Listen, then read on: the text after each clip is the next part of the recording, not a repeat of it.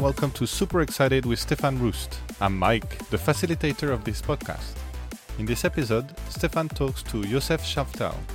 Yosef Shaftal is Executive Director at the Israeli Blockchain Association, where he helps businesses of all types and sizes with understanding, implementing, and taking advantage of blockchain. In this episode, Stefan and Yosef discuss the natural selection of the bear market, that reputation is everything, L1s, and tokenization. Enjoy this episode. 1, 2.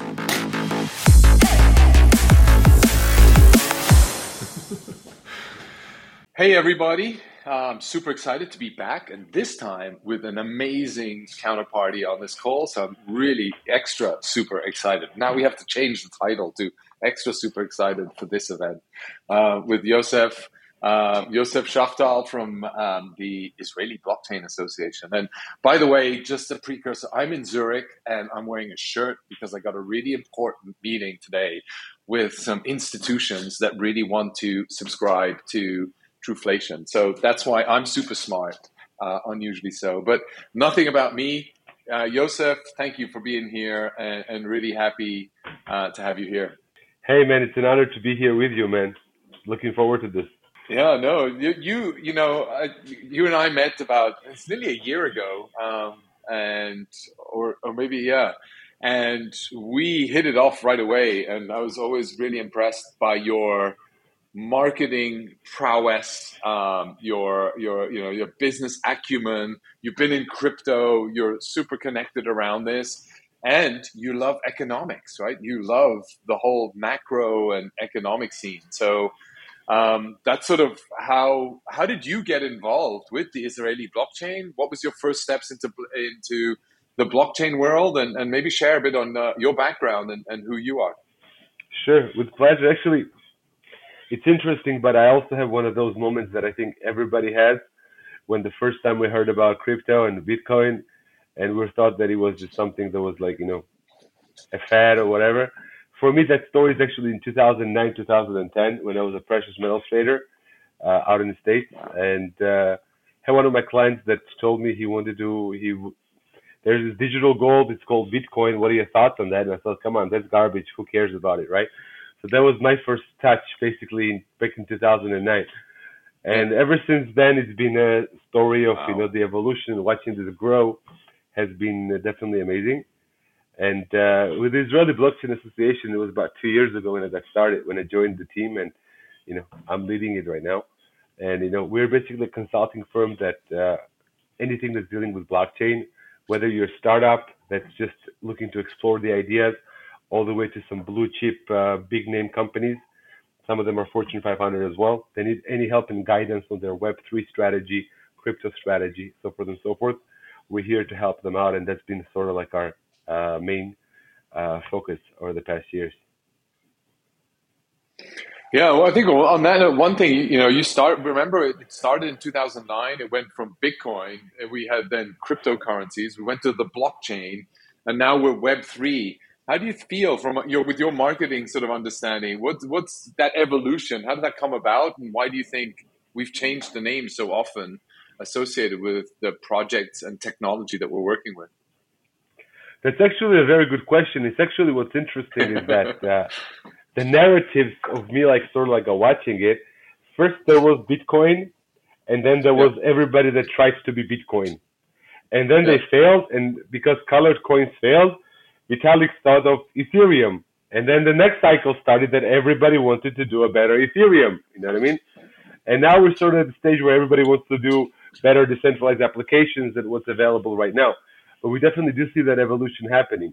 And in the beginning, you're right, it was all about coins, right? Nobody was even calling Bitcoin Bitcoin. It was called coin, right? All over the world. It was the coin. And now you see basically it turned into Web3, which is interesting because you see so many founders that are like coming from Web2 world, that had their $100 million exits and so forth, $1 billion exits even, right? That come to us to chat with us. And they don't call it crypto. They call it Web3.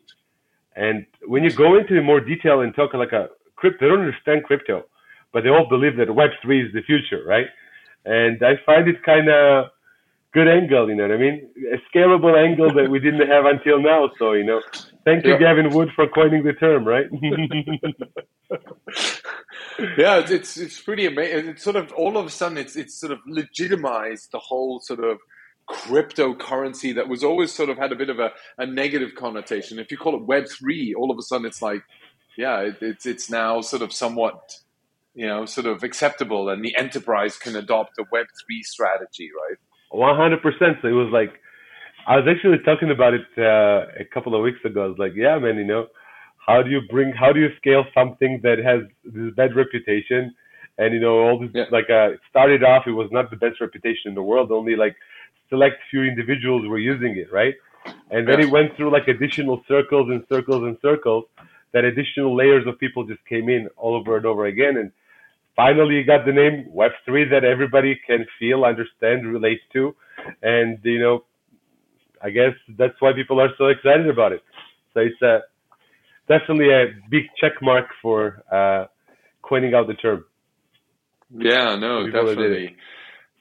Yeah. I think one thing that I also find, right? I mean, given where we're at, right, and your exposure in terms of dealing with small startups, with bigger enterprise that are looking at Web3 or blockchain technologies, how do you feel, given, we've just come into, we've been actually in crypto land, we've been in a bear market for about a year now, right? And but in fiat world, it's been compounded with the whole, sort of financial and economic and supply chain issues that are taking place. How do you find the market at the moment? And have you seen some sort of changes in the companies you're interacting with? You already mentioned the Web3 companies from Web2 entrepreneurs moving into this area. But have you already also seen sort of other changes or trends that you're seeing happening right now? Absolutely. One thing that's for sure is that, like you said, that we've been in the bear market for about a year. I'd say that it's actually longer than that, because the Okay. Q3 of last year, Q4 of last year, I called it as a fake out, basically, fake out, fade Yeah. out type of thing. And it's been happening because there was the reason why the Q3, Q4 bull market happened last year was basically because of the GameFi hype that was created, right? And Yeah. since then, Yeah. we saw a major collapse in GameFi in general, to the point where people have raised billions of dollars in funds, but they just don't deploy it because it's hard to deploy because it's such a unproven concept, right? And this is the reality right now that that's what's happening. Now, on another note, a year ago, you were dealing with a lot of mediocre teams, and when you had a super team, it was like, wow, wow, what a super team. And back then, Hmm. like, mediocre teams were getting funding very, very easily. You just had to be doing something and go into the primary market to raise money, and you'd be oversubscribed within 24 hours if you were somebody, right? And right now, we see that you have superior teams that are joining the Web3 space, and the funding is not as amply available to them as it was to mediocre teams a year ago, which puts you in a sort of like a survival of the fittest, because right now is the time when the next generation of cryptopreneurs are going to be raising money. And just like it was back in 2017 and 18, some of the success stories of today were the same guys that were struggling to raise money back in 18. Back in, they were really struggling to raise money. But guess what? Today they're near protocol. Today they are Uniswap. Today they are Hmm. 1inch. Today they are Yeah. Chainlink. Today they are who they are, right? And this what gives me the hope, because it takes exceptional entrepreneurs. They're going to bring the adoption, because that's the only way you can bring adoption in the space, is by having exceptional entrepreneurs building exceptional products that actually solve needs out there. That's what's going to bring the adoption that we need. And we see a lot of these types of individuals basically raising money right now, or trying to get into this space right now, and find the solution to the problems that actually exist. And that's why I'm so bullish right now. And so we're so happy to work with anybody. We haven't stopped. We haven't taken a break. On the contrary, we work harder than ever before, because that's where we're going to identify the next decacorns and unicorns.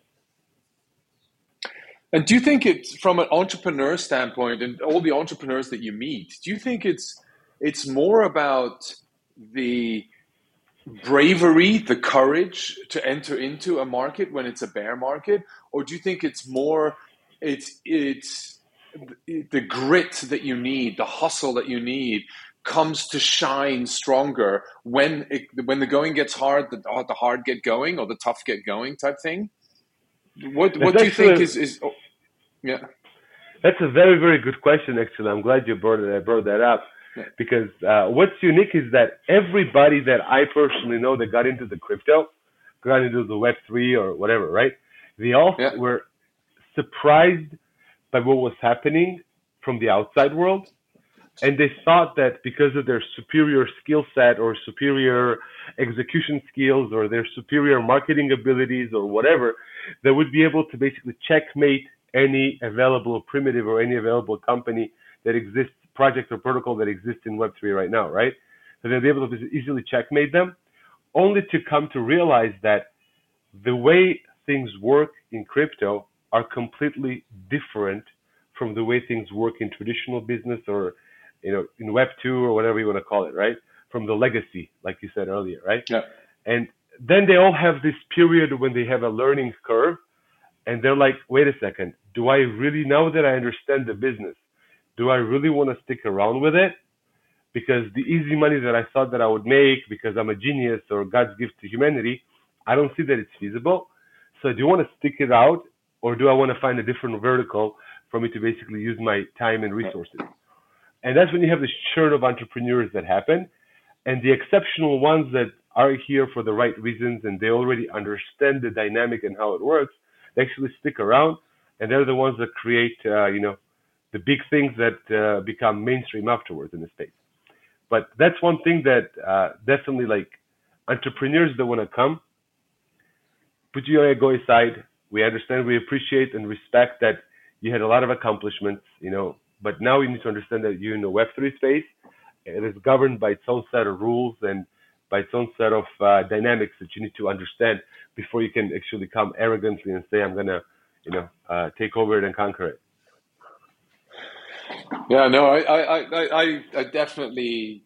I mean, you feel that, and you feel that the industry sort of is going through. On the one hand, we are going through a new set of talent coming in, and I feel that we've gone from really this crypto only sort of let's token create money out of thin air type Mm-hmm. concept to all of a sudden it's like how do we build something of utility and then how do we build sustainable long-term value associated with that, which takes time, right? You don't do that in 1 or 2 days, or in a quick ICO and then bolt.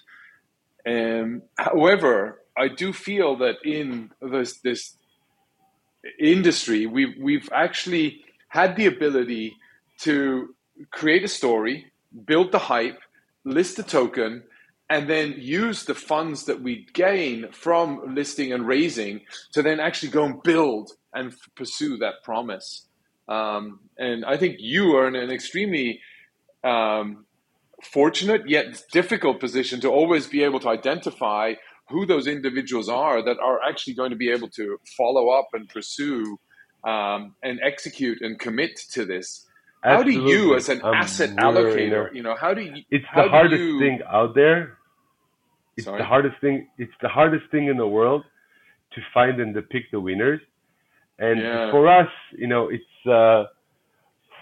people's first business. You know what I mean? What we care about are the people that we actually are doing business with, and what we care about how resilient those people are and how driven they are, and what's the reason why they're doing what they're doing. What's the fundamental reason why are they coming into this space? You know what I mean? And why they're building in this space. Is that because they want to get rich quick? Or is that because they really believe that they want to change the world? You know what I mean? They believe that they actually can do something Yeah. that can, bring a greater good. I'll give you as an example, you know what I mean, without going far, right? And what you've been building with Truflation. Yeah. I personally have been thinking for a while, like, why the heck do we have to wait once a month? And it's like the same in every single country in the world, basically. You have to wait once a month for some Yeah. dude to come Yeah. out and say, hey guys, here's the rate. Good luck. Have a good day. God bless you. You know what I mean? And then afterwards, you have to wait for another 2 weeks for you to understand how another guy that's basically running the show, the central bank or whatever, right? As to what his opinion is on the number that were said a couple of weeks ago. You know what I mean? And it's basically like we're in a stage right now where we're one click away from anything. And I was like, why is there not a way for us to track the real time economic data in the world, for us to see it in real time and get the data that we need? You know what I mean? Because we're no longer in a stage as a humanity, right?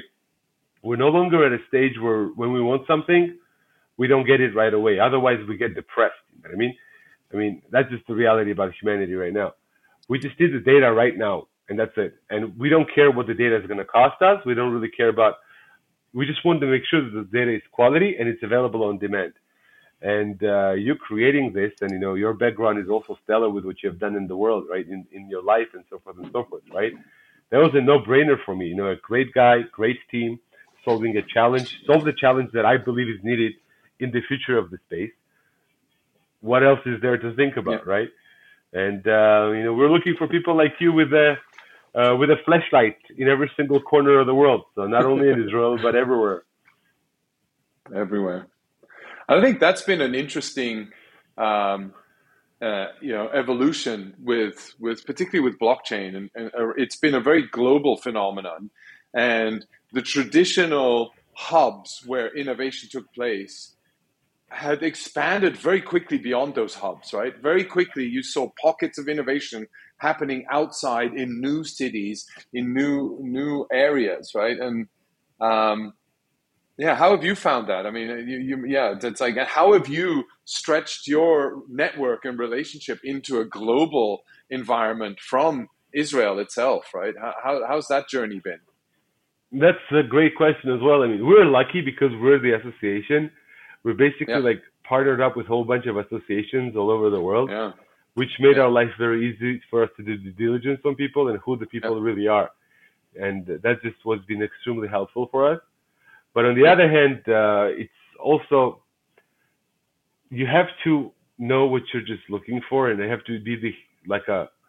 I'm personally, I don't understand much about a lot of things, but one thing that I do care, that I've cared about a lot, is sociology and studying just the people for who they are, the yeah, humanity for who they are. And I call myself a people's person, and I think that I'm a people's yeah, person. And I'm lucky to say that I have studied a lot of people in my life, and yeah, that's what makes my life and our life a lot easier. Combined with the fact that we have people with the boots on the ground that help us do due diligence on them, and then, as it said, good reputation is worth its weight in gold, and it really is, yeah, or it's worth its weight yeah, in ledgers, or whatever you want to say, right? yeah, It's worth its weight in bits. But yeah. and we're proud of that because you do the work. The work that you do is good. People talk about you, and then people just spread the word and bring their friends and have exposure. Yeah, and working, having worked with you now over the last year, and we work pretty closely together, and that's what I love about it. I know how you manage to balance.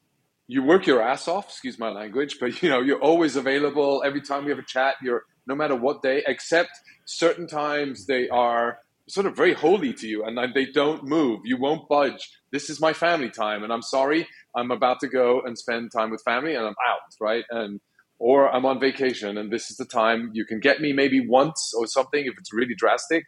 But I love that element where you just really, you're so committed to the things that you have in life, which is, yeah, you don't see that much, and it's good to Thank you so see. much.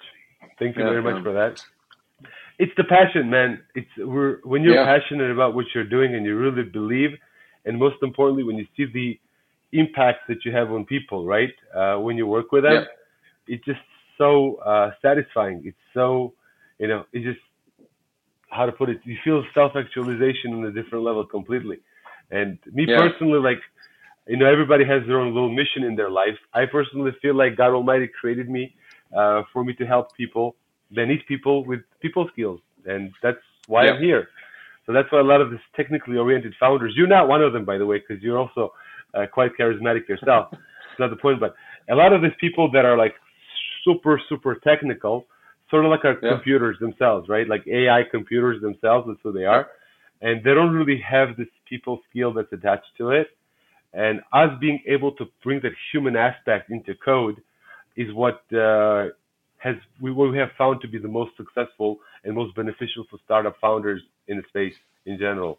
And in by the way, in big companies as well, you'll be surprised how many people in big companies, they are running their departments, Web3 they call it, Metaverse they call it, yada, yada, yada, yada, yada. But they just, they understand code. They understand the dogma. They don't understand the human aspect to it. And I think that we're still like years away till code is going to be the law, right? We're still ways ahead till that's going to happen. Until then, it's humans are the ones that are controlling the code and helping make a better code. So that's what we're here to help out with. And how do you feel? That to me, that's really important. And I feel that's one thing that adding that flavor of human element into blockchain and crypto will help propel us into the next sort of sphere of users, or accelerate sort of the adoption of users. When we talk about Web 5, it's Web 3 meets Web 2, and then it comes out Web 5, hocus pocus. But how do we bring that humanity element into there? Or where do you see that coming from, and how and does that manifest itself? I mean, it's a difficult question, right? But it's a good question too. I said this all the time that I personally, you asked me earlier what I think about Web3. I think that Web3 is a very marketable and very ambitious pipe dream that we're years away from it. I want to invest and I want to help people that do Web 2.5. You know what I mean? That's going to get us there, and it's going to bring the theory down for the actions. They're going to support the actions moving forward. So I personally think that, I think that the fact that the kids right now are more excited about crypto coins than they are about stocks, that's a good indicator. Because I remember when I was 14 years old, I was researching the stock market, because back then you had Google Finance and you can check out the PE ratios and so forth and so forth. It was cool and exciting. But right now, kids don't care about stocks unless it's GameStop or something, right? But they just care about NFTs. They care about crypto coins because they have this sort of like this cause and effect that it's cool, it's profitable, and it's the future.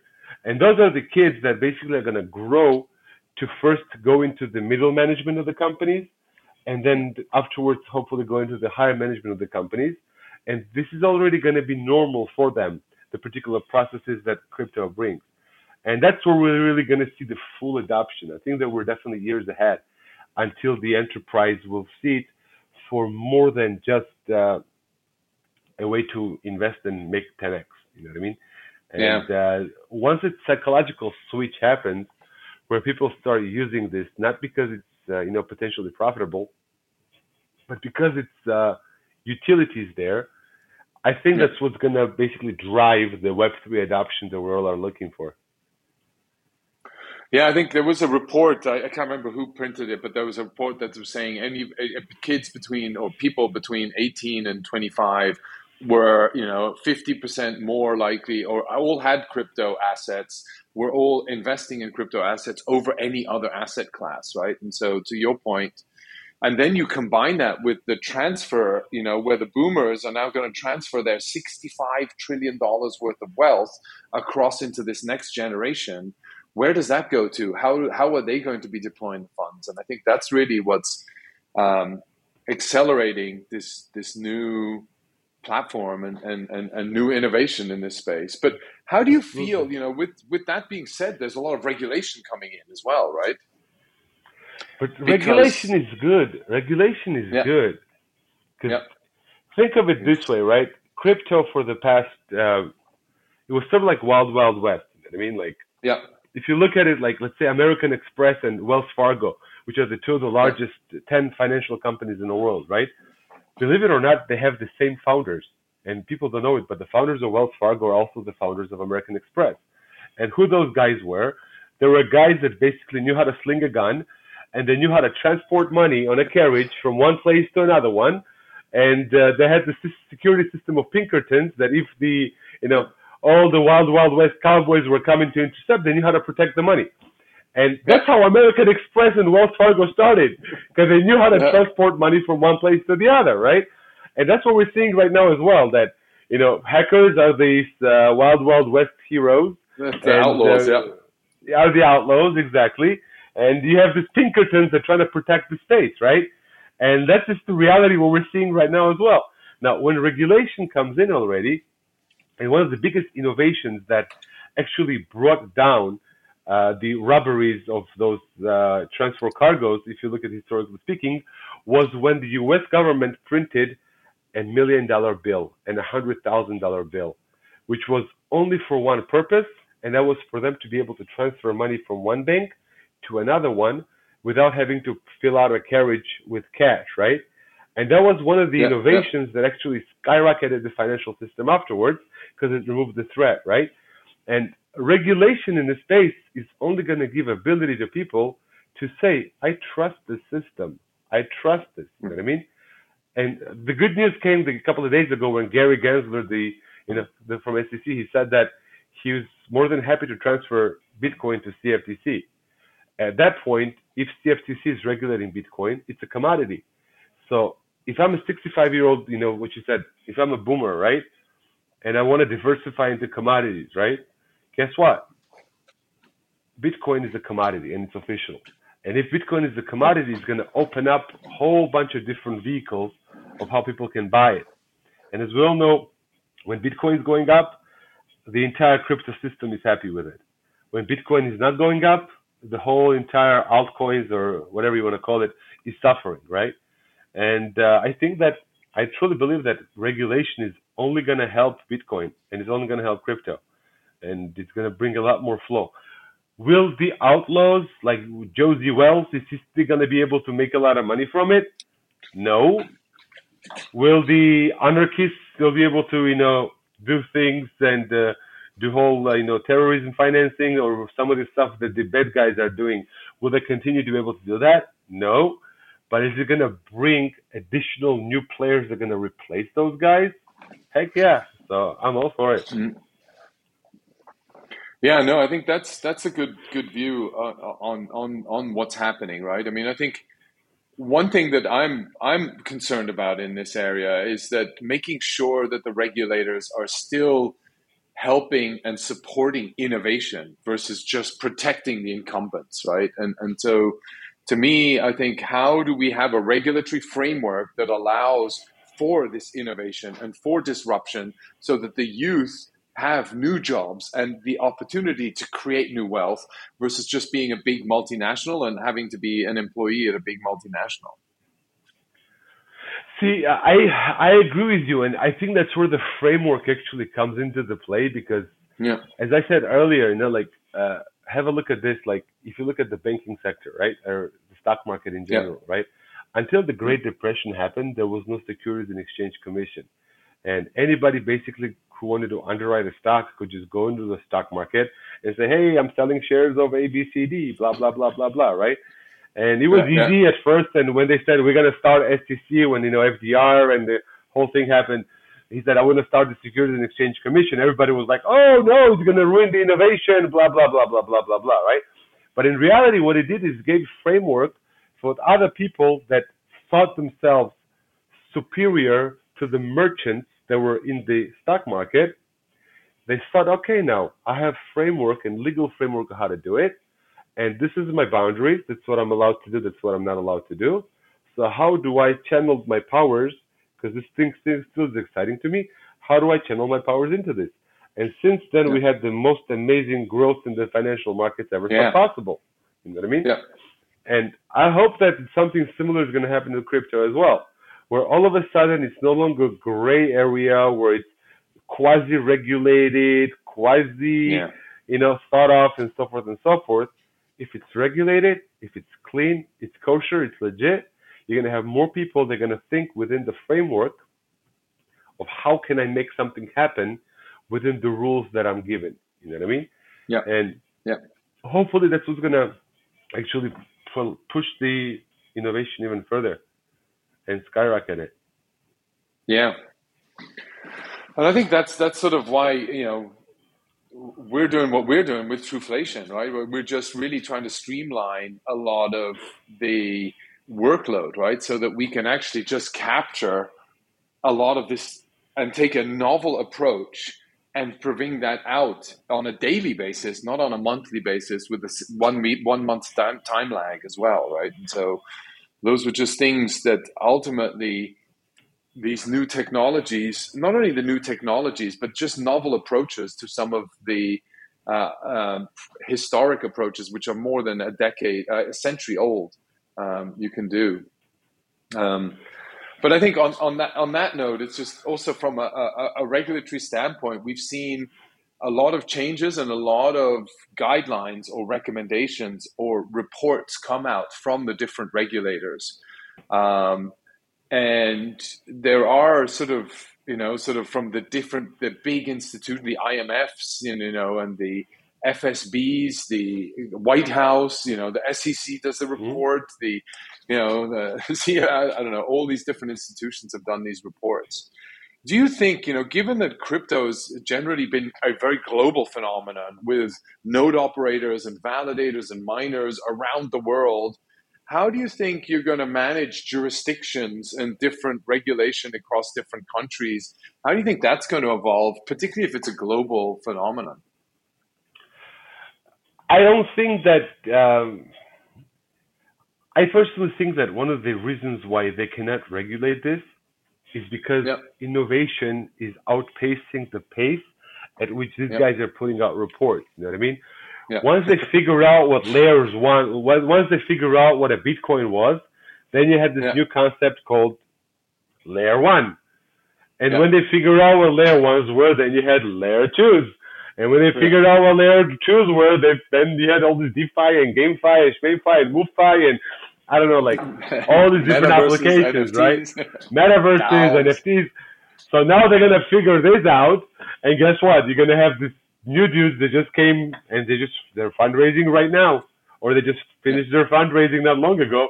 They're gonna come up with the next set of different applications and infrastructure projects where regulators are going to say like, wait a second, we just invested in a whole bunch of energy into finding researching this, but now it's all futile because we have all these different like cases that we haven't even thought about.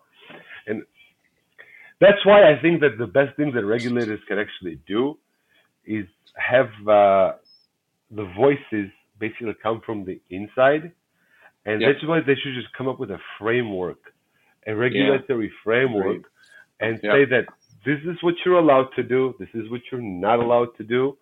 Go figure out the rest of it. You know what I mean? yeah, Instead of finding every single detail, like, okay, so this guy's in Switzerland, this guy's in Israel, this guy's in America, that guy's in Georgia, so who gets what, blah, blah, blah, blah, blah, blah, blah. Good luck regulating that ever. You know what I mean? Good luck. that, Definitely good luck. yeah, But yeah, just giving a framework out and just saying, like 10 commandments.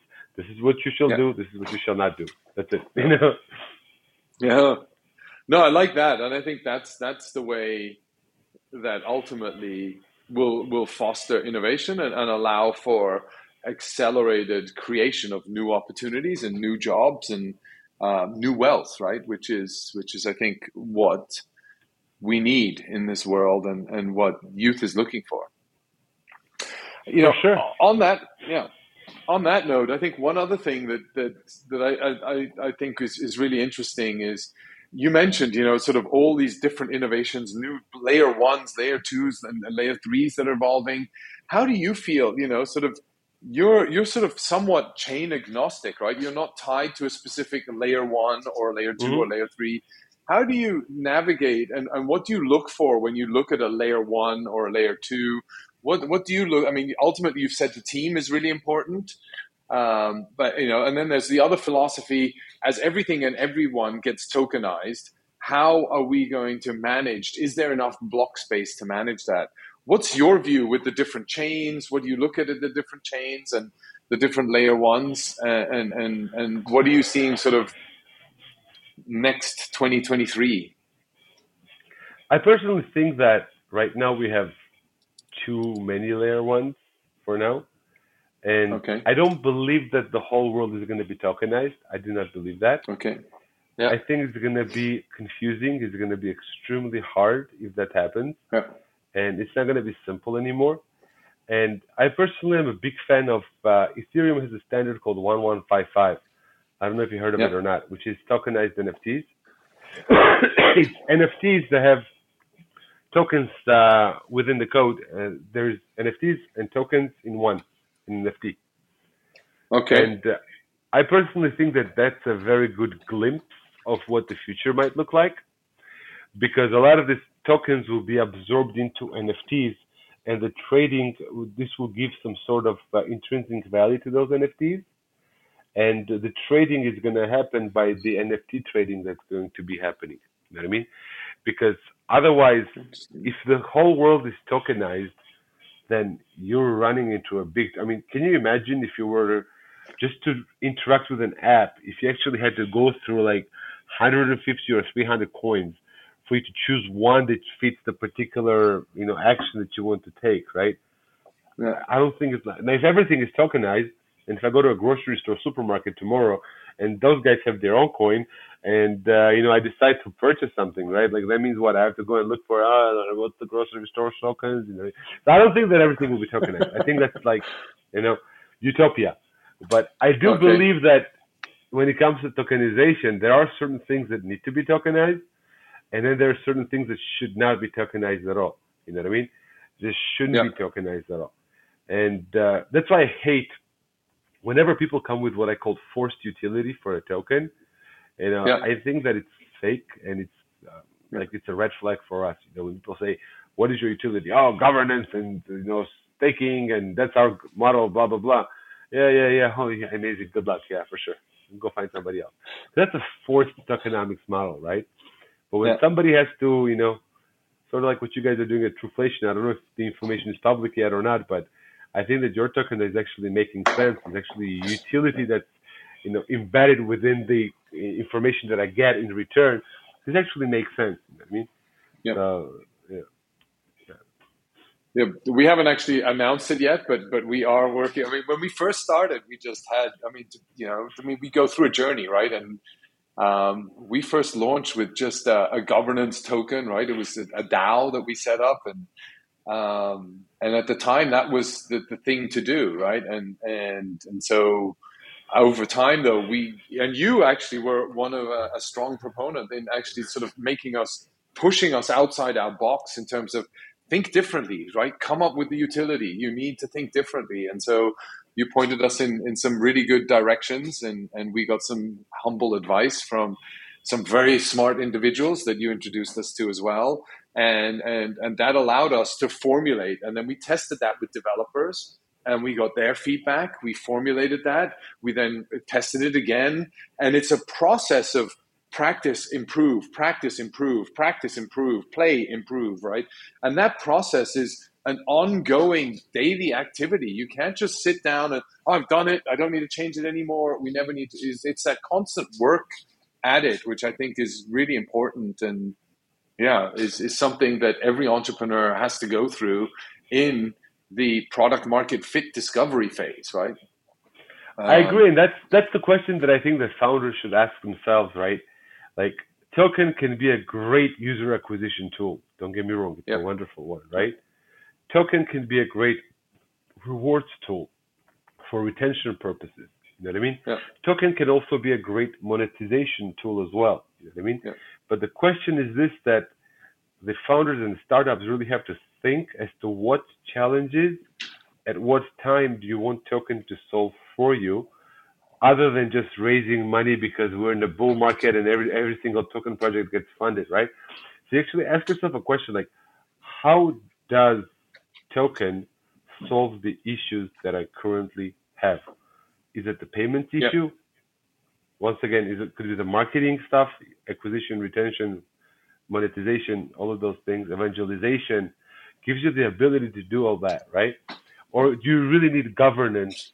Do you really want decentralized governance to govern the protocol? You know what I mean? Or do you really want there to be, like, if it's staking, then what sort of rewards are you giving them in return for them staking, right? So, like, instead of just like copying and pasting because somebody did something and it was powerful, I think that more founders should just think as to what is that we want done and what is that we want token to accomplish within our ecosystem. Yeah, definitely. I think not just having it and shift time. Things shift, right? I mean, having a token in 2017 was a must, right? If you didn't have a token, nobody would raise you money, and the there was no point in building on the blockchain, right? Why are you doing that, right?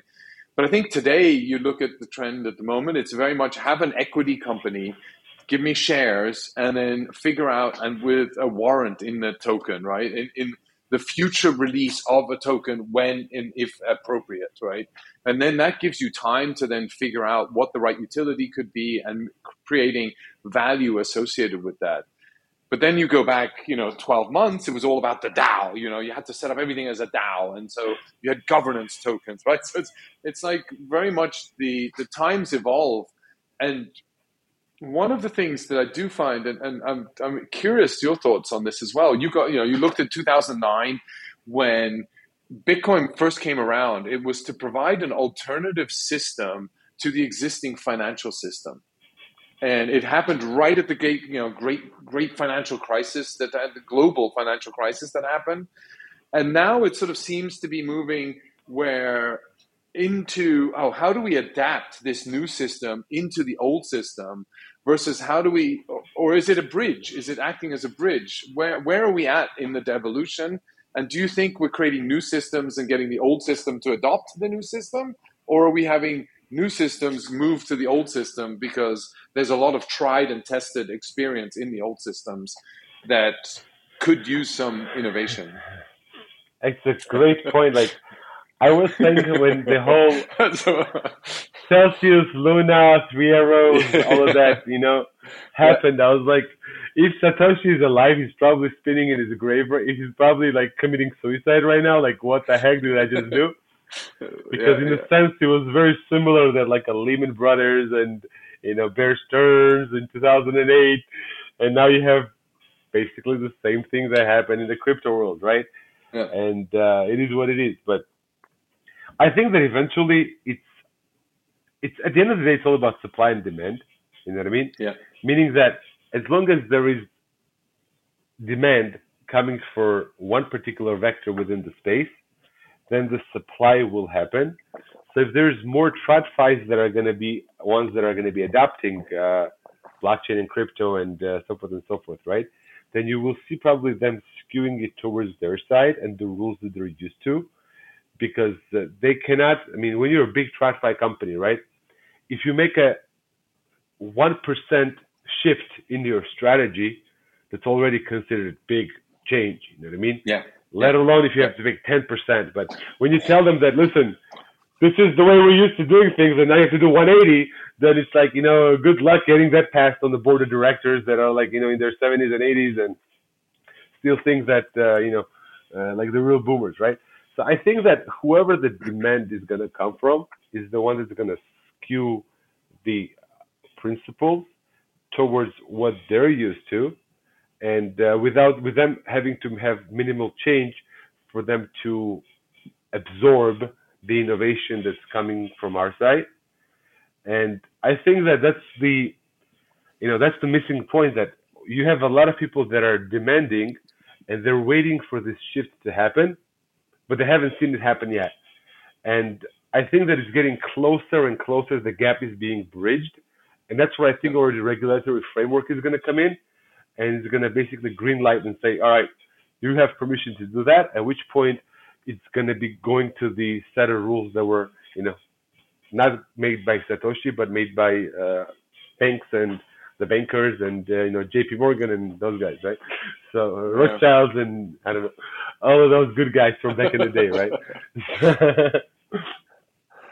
And I think, sort of evolving that conversation, right? So these banks, these regulators, and these institutions, or departments of offices and government offices, they're all dealing with a whole bunch of things at the moment, right? They've got inflation, they've got supply chain, they've got energy requirements, they got a whole set of issues that are sitting on their table at the moment. And it's like, but two countries, and inflation is really big, right? Because that's a second tax on people, and people really feel inflation because it hits the shopping cart where I get my food from, right? And so can I feed and keep everybody fed, right? So controlling that is really important. But two countries around the world, one is Switzerland, where I'm at right now, doesn't seem to have been infected by inflation. But so really, Israel hasn't been infected by inflation too much either, right? It actually How do you has think been. these countries different? Oh yeah, okay, What's interesting is that Israel and Switzerland are probably bad examples because okay, yeah. Israel is the most expensive country in the world. Tel Aviv is the most expensive city in the world, and Zurich is number two right after. So it's already expensive. So That who is. cares, right? Who cares, right? That's just the reality. Like, who cares? It's already expensive. So I go from 50% margin to 45% margin. exactly, you know what I mean? So who cares, right? Like, whatever. But what's unfortunate is that a lot of the struggles that we actually have to deal with, but we're already used to it, right? Other people are now realizing that, it's also happening to them. And they're not budgeted for properly because one of the things that, Swiss people and Israeli people have in common, we both know a thing or two about money, right? Or how to manage money Yeah, properly, right? yeah, And it's something that comes generationally, right? Your father taught you how to deal with money before he taught you how to read alphabet. Same thing with my yeah, father, right? That was his yeah. obligation. And we know this. We know how to fund ourselves properly. That if the worst case scenario happens, you have this, safety net that's going to help you out. And a lot of people don't come with this sort of a mindset. Yeah. And those are the ones that are Totally. probably getting hurt by the price rises the most because they don't know how to absorb it because they already are like overstretched themselves. But I found that was really, to your point, right? That educational element, how to deal with money in life, right? What's the difference between leasing your car versus getting a credit from the bank or, the loan shark, right? Or something like, how do I calculate the difference? What do I need to do to afford a mortgage? What's my income need to be? What's the term of the mortgage? What's the interest variability that I need to take into account? All of those things, right? How do I educate early on versus math 1 plus 1 equals 2? Okay, that's great. I now know how 1 plus 1 equals 2, but how do I then take mathematics into more economic frameworks that I can then use in real life? I think that if we have education on that, that also helps people as they enter into crypto as well, will be really helpful, And I personally right? think that that's where you come into the play as well because you're giving this basically, ultimate primitive for people to build upon and Yeah, build a whole bunch of different applications for them to, use the data that you're giving them. You know what I mean? yeah, And at that point, what I find really interesting is that about 10 years ago, I don't know if you remember, but we had this whole thing called neo banking move boom that was yeah, happening yeah, all yeah, over the yeah, yeah, world, yeah, and it was yeah, all about this, robo advisors and this and that, like, yeah, yeah, yeah, yeah. and what I find really interesting is that one of their shortcomings was that they didn't really give additional value to what a regular bank would. You know what I mean? And I think that that's where sort of like a data DAO, like you, like the project that Yeah. you give, like, the data that you give, right, would actually give this neobanks and this, robo advisors an edge that they cannot get anywhere else. Because imagine if, and this is already probably going a little bit more utopian, right? But I think that this day will happen that before you go to purchase something on your credit card and you definitely cannot afford it, right? For the system to actually tell you, listen, dude, the inflation is XYZ. If you're going to buy this right now, this is what's going to happen to you in the future. Do you want this or not? And if the answer is no, I don't want it, all right, so in that case, don't buy this, $6 latte at Starbucks. Go buy it, some instant coffee and mix it in the cup and drink it because that's what's going to save your life, right? So it's a very primitive way of looking at it as an example that I gave. But I do see that that was some of the things that these robo advisors were actually missing 10 years ago. Yeah. And Yeah. I do think that that's where the data that you're going to supply is going to give them the ability to attract users that they were never allowed to attract before, because now they can market them and tell them, do you live paycheck to paycheck? Yes, you do. Do you think its situation is going to get worse before it gets better? I think it's going to get worse because, now they came up with a report that there's 100% chance that we're going to have recession next year, right? In America. So, oh, wow, really? 100% chance, 100% chance, right? Stefan's been talking about it for a year, but now we have 100% chance that we're going to have recession, right? But like, that's where this kind of thing comes in, where they could use the data and say, wait a second, yeah, it's going to get worse, but that's how we're actually going to protect you from the storm that's coming. You know what I mean? Yeah. And that's why you should use our application instead of somebody else, a different application, because that's how we're going to let you weather the storm. And when the good times come back, that's it. The playing field is going to be fixed. And, it's like a biblical term of 7 years of drought and 7 years of plenty. Actually, the other way around. 7 years of plenty and 7-year drought. You know what I mean? So now we're in a 7-year drought. So whoever helps you survive it, guess what? When the plenty comes, they're the ones that are going to reap the rewards. So, that's what I think. And I think the other thing is, in these harder times, and the ones that survive it, you foster really good relationships because you help each other out. You know how people react in harder times. In good times, everybody's buddy and friends, and everything goes seamless, everything works. But in hard times, sometimes you just need to make a handshake, and I need to know you. I can count on my counterparty, right? And it's very different in different times. And I think those relationships hold through in good times. Absolutely. Perseverance, Yeah. Survival of the fittest. And it's not only the survival of the fittest, but the survival of the ones that are the most dedicated to the cause. Because, like the good old term goes, bulls make money, bears make money, and hogs that get slaughtered. You know what I mean? And right now it's those times that, I don't know. First time I've heard that. Oh, really? Come on. It's a classic. Yeah. It's the movie Wall Street. Classic with Michael Douglas and Charlie Sheen. You have to watch that movie, by the way.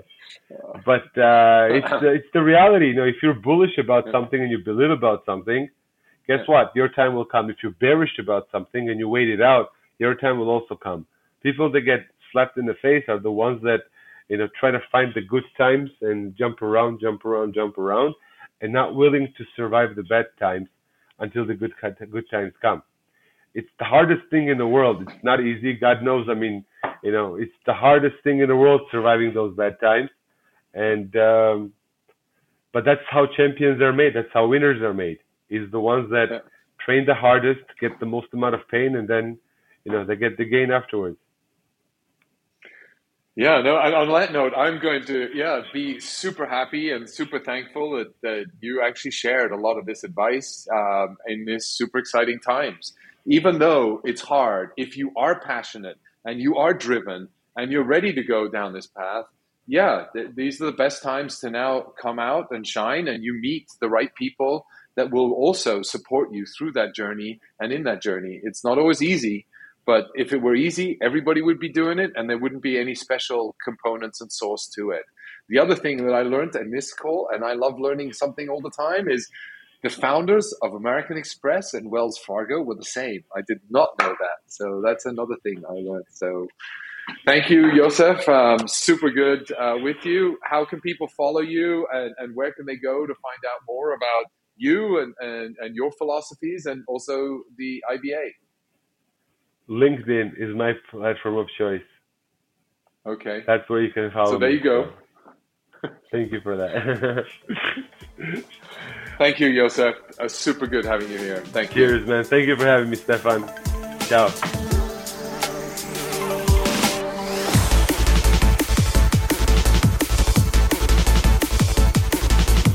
This was Stefan Roost and Yosef Shaftal.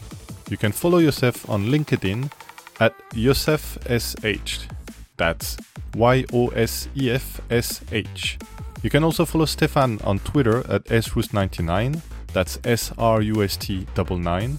And you can find the Super Excited with Stefan Roost podcast on all major podcast platforms and on YouTube on the Stefan Roost channel. Thank you for listening.